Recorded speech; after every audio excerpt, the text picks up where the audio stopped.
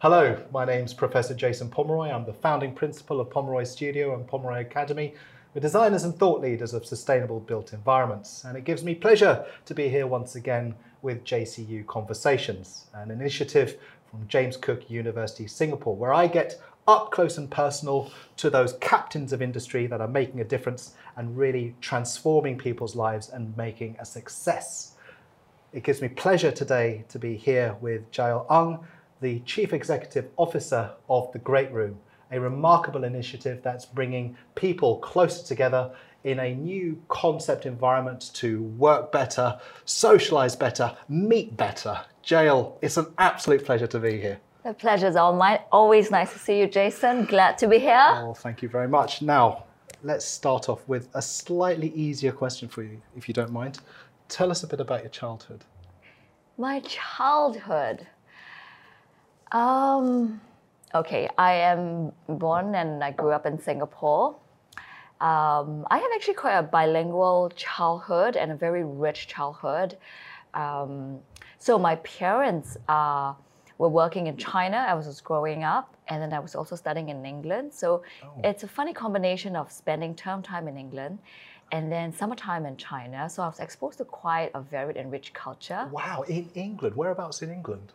I was in Midlands in Shropshire. I'm not sure if you heard about that. Of course I have. I'm half English. You have to hike an hour to the nearest proper supermarket, and then 2 hours to a cinema. Wow. Very different from Singapore, much less urban. So I spent time there before going, into London for architecture school. That's amazing. So, two very different centres. Yes. China, the UK, rural UK, should I say. Rural UK. And then you mentioned architecture. So you studied architecture. Where did you study architecture?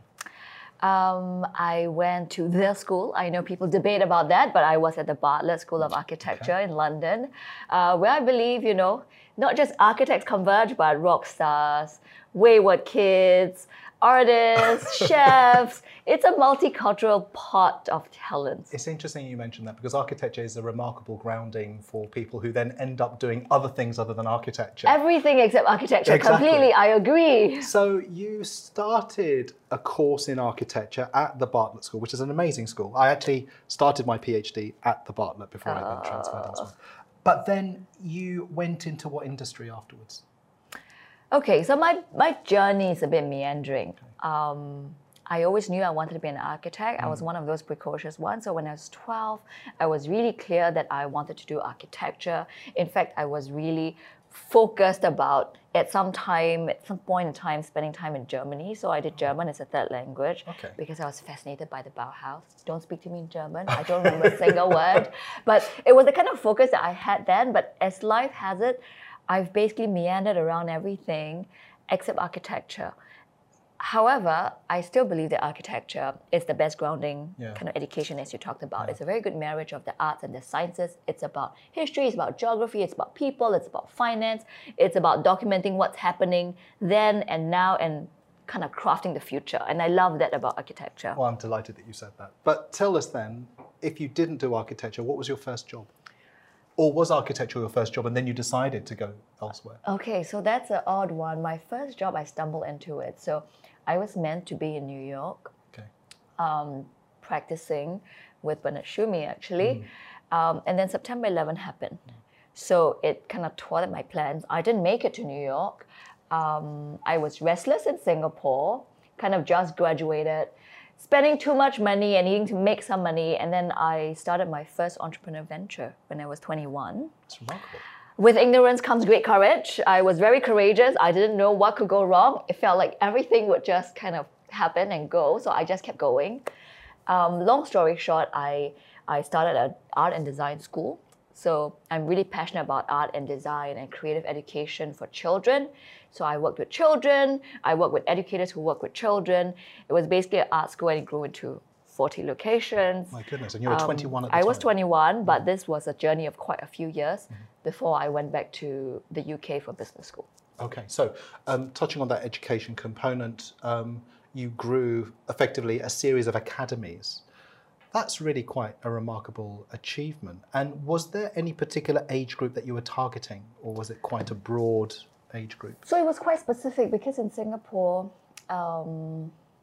the children in preschool and primary school, which is really from the age of say like 5 to 12, there weren't any specialist art teachers. Right. So it just happens to be the teacher who has a free period, whether it's the second language teacher or something that kind of picks it up, or whoever is passionate about art. So I felt that this was a very formative years for children. It would make sense for kids to really be exposed, whether you want to be an architect or whether you want to be an artist or you want to be a person in finance and appreciate the arts or in dentistry, it doesn't matter. But a basic education in art should be part of basic education. So I was passionate about that. And we worked with kids 5 to 12, we worked with educators, principals who work with children 5 to 12. We went into the primary schools, kind of mainstream education in Singapore. Remarkable. Then you went back to the UK for business school. I went back to the business, yeah. And the school went on. The school went on. Yeah.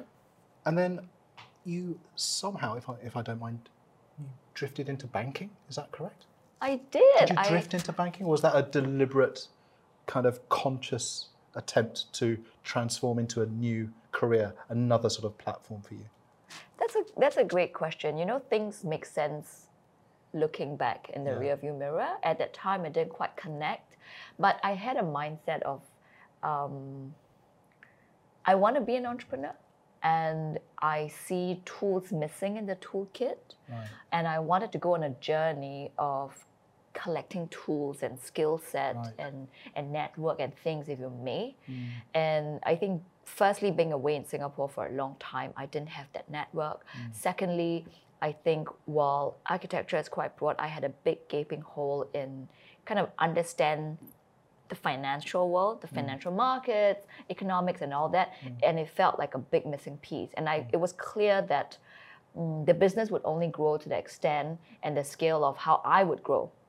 I needed to kind of collect that skill. And business school feel like the right thing to do, but I feel like today people have a lot more options. You don't need to go back to formal education. There's a lot more way of like collecting field-tested skills. But that was the thinking.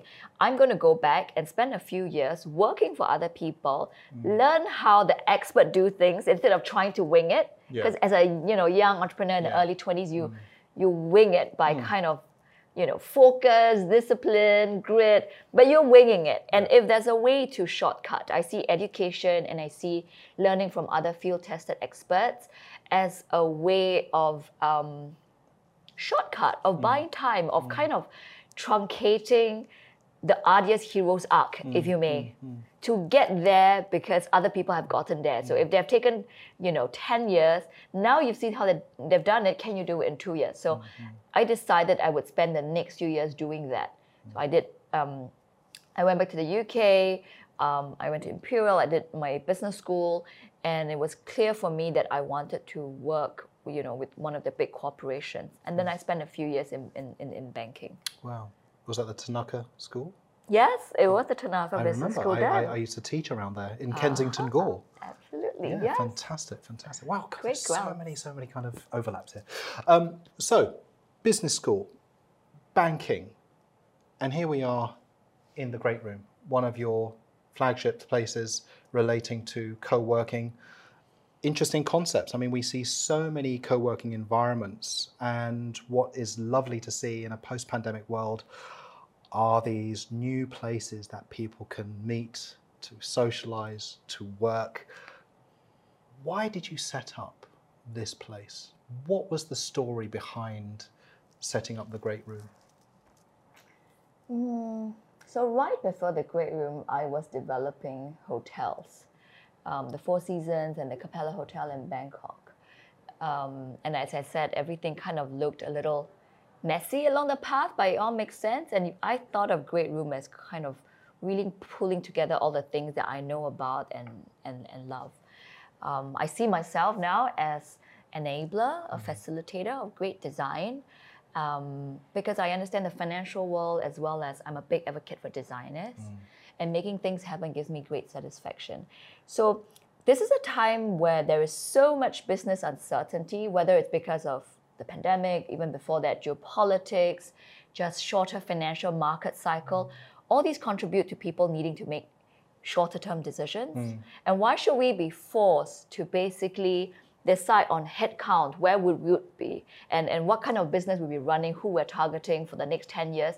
We really may only kind of have the visibility to make, 1-year decisions, 3-year decisions, a series of them.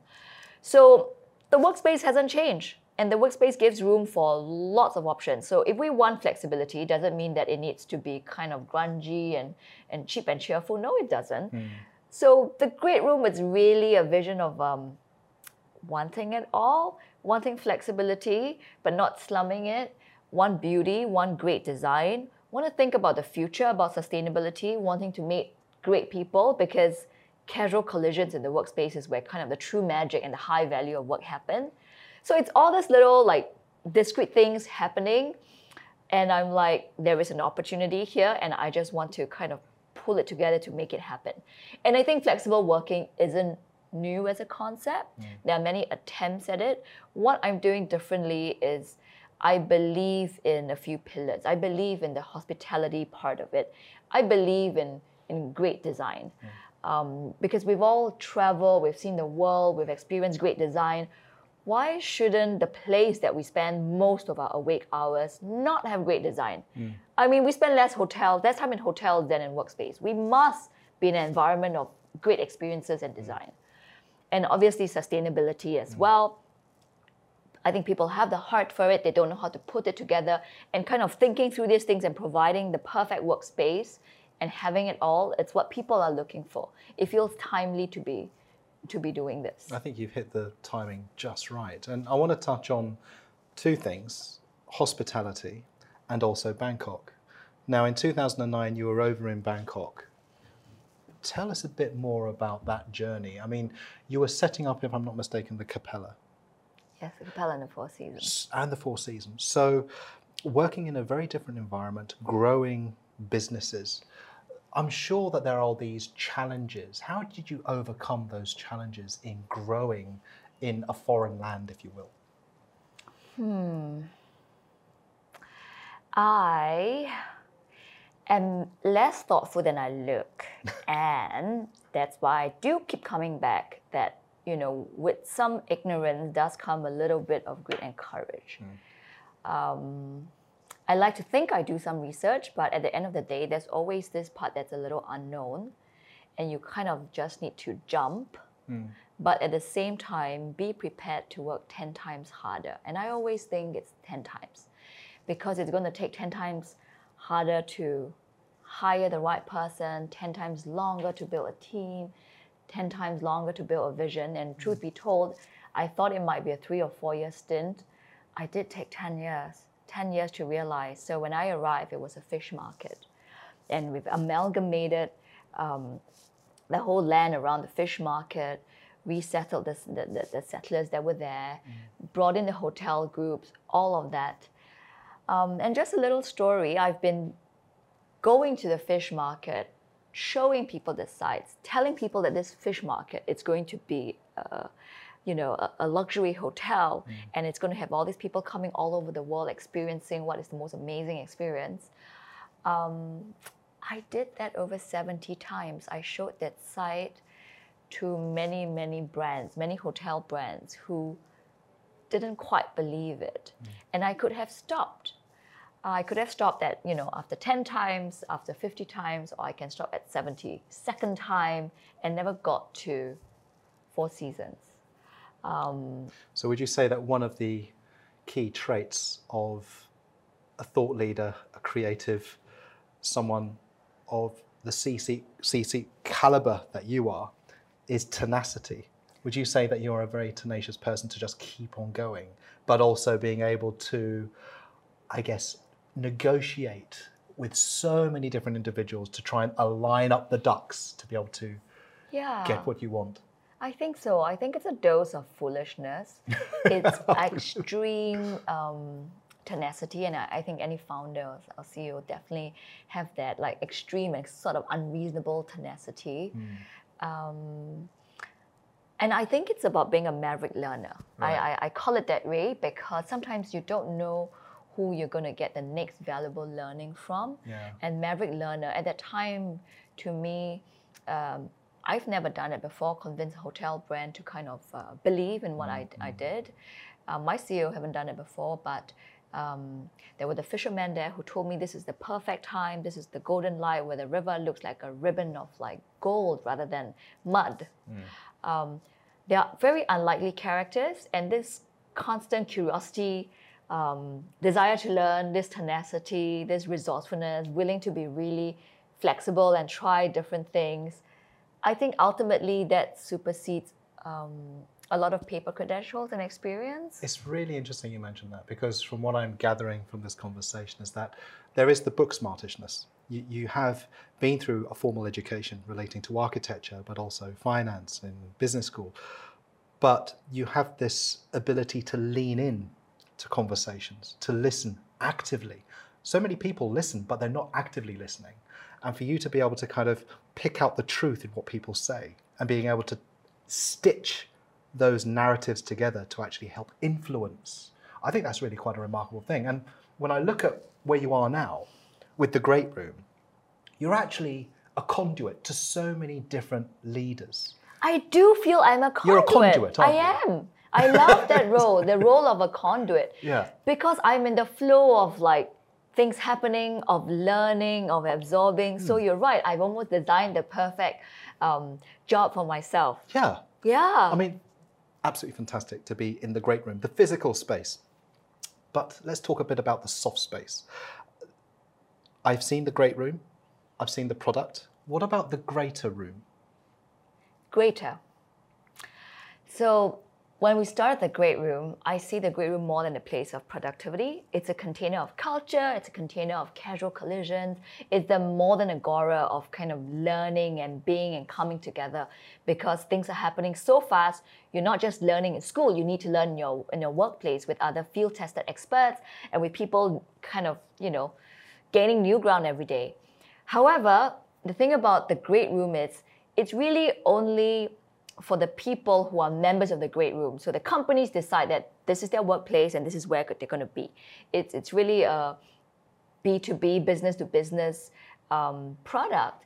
So greater is something different. It's really targeted for individuals who are leaders, who are would-be leaders, and they want to invest in themselves. They want to invest their time, their energy to be constantly learning new things from people who are doing it in the field every day, meeting like-minded people, creating impact, and really who don't know it all yet, but who want to do it all and right now. It's really a product of something I wish I had when I was younger, to be in this mix and this energy. So we're really excited about that. Well, that's really interesting when you say that you wish you were part of this when you were younger. I'd be really curious to know what Jaelle Ang at 21 would think of you today. If you were to kind of think, well, hold on a second, would Jaelle Ang of 21 recognize the person that you are today? And what would Jaelle Ang, when she was 21, think of you today? That's a very interesting question. So I would say, I don't know whether everyone's like that, but I was very uncertain. I had big dreams. I was never afraid of trying new things, but I was somehow, in my mind, every step you take feels irreversible. Like I got to decide now for life if I'm going to be an architect or not, or I'll be off the path, or if I'm going to be an entrepreneur or not. It felt so definitive, almost scary, and I was very uncertain about that. And it felt fuzzy that I couldn't see where I'll be now. I think Jaelle at 21 would kind of feel really proud and happy to know that, not to say I know what I'm doing, but I am okay with the uncertainty. I have that confidence that, not all decisions are so big. They are big and small decisions. They are reversible and irreversible. And we live in a world where, every door you open opens opportunities. Wow, you just touched on something. John Keats, the poet, Yeah. wrote a letter to a friend of his, and he spoke of a thing called negative capability. Oh, and it was, he said, negative capability is when one can be in uncertainties, mysteries, and doubts without any irritable reaching after fact and reason. Ultimately, you can just go with the flow. You can live with those uncertainties. You can turn them into ideas sometimes. And I kind of get the impression that you are one of those courageous individuals. Now I feel I have that, but it took a long time too. And I'm not sure whether, the Singapore education, because of how things are kind of filtered in a certain way, put me on that path when I was younger. But it's taken all this time, and now I feel like, I'm happy, at peace with ambiguity, with uncertainty, because I see possibilities, opportunities. I don't see them as, end of the road. Very good. So, I love that. Jaelle Ang, designer, financier, conduit. What is the future of, first of all, the Great Room? What are your expansion plans? Secondly, what is the future of Jaelle Ang? The future, okay, I'll start with me first, and then the Great Room. I will remain a very passionate entrepreneur. I'm a mother of 4, so I will remain very busy and crazy with 4 growing kids with new passions, characters, likes and dislikes, and dreams. I am looking forward to getting involved in different nonprofit initiatives in Singapore, and just kind of being here and having the extra mind share and bandwidth to start building things that I care about outside of just business as well. And then for the Great Room, I really think we're in the first inning of flexible workspace. We're only at the beginning. It feels like the fun's getting started because now people understand what is it. There's a real need. We have really been pushing the boundaries on design, on sustainability, on our programming, and even locations, starting out from grade A buildings. Now we're seeing different possibilities, like where can the workplace go? And then we're driving things that's beyond just the workplace. I think it's almost, provoking learning and culture. I love that. I mean, that's how we start with Greater. I see us in, more cities in Asia Pacific. I've just done my first travel. Travel is resuming. So I'm excited to expand to new cities across Asia Pacific too. That's fantastic. We're just beginning. Very good. So we've got a few minutes to go. And it would be rude of me not to ask you a few other questions, which I really love to do in a really quick You have a very cheeky look. Okay, let's go. Okay, are you ready? Yes, always. Are you sure? Yeah. What are you currently reading? Speed and Scale, which is about a climate change action plan by John Doerr. And I am a very weird reader. I love spy stories. I am reading spy story about espionage in Cold War. And I read books simultaneously. A last and third one is Wonderful Things, which is a book full of pictures by the amazing photographer Tim Walker, fashion photographer. I love his work. Fantastic, fantastic. You mentioned sort of spy novels and things like that, espionage novels.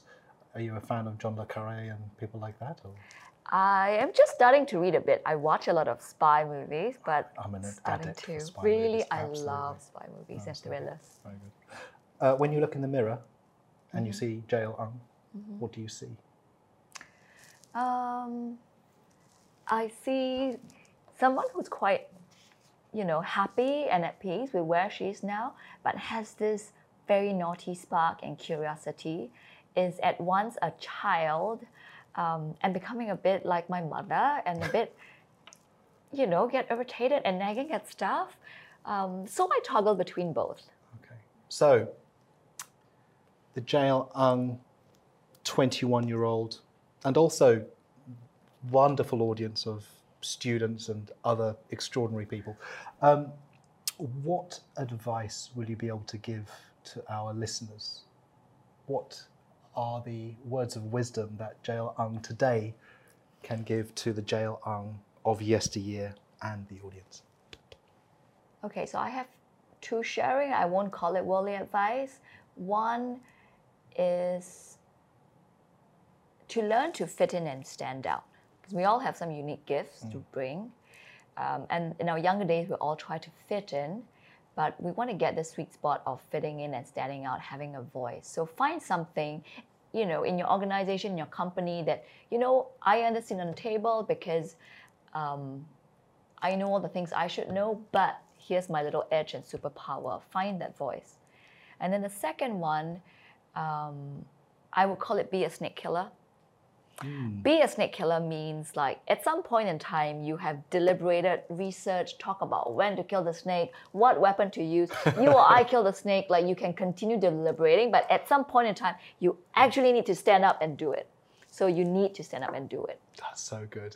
For me, it's like you don't turn up to a baseball match and don't take a swing at the bat. You've got to get in the game. Exactly that. Oh, Jaelle, that was fantastic. Jaelle Ang, conduit extraordinaire. Thank you very much for this wonderful conversation. How can we find you? How can you find me? I'm Twitter, Facebook, LinkedIn. How do we find you? Social, so Instagram, Jaelle Ang, rather straightforward, and LinkedIn. I think these are the two best places to find me. We will find you. We will find you. Jaelle, thank you very much. Thank you.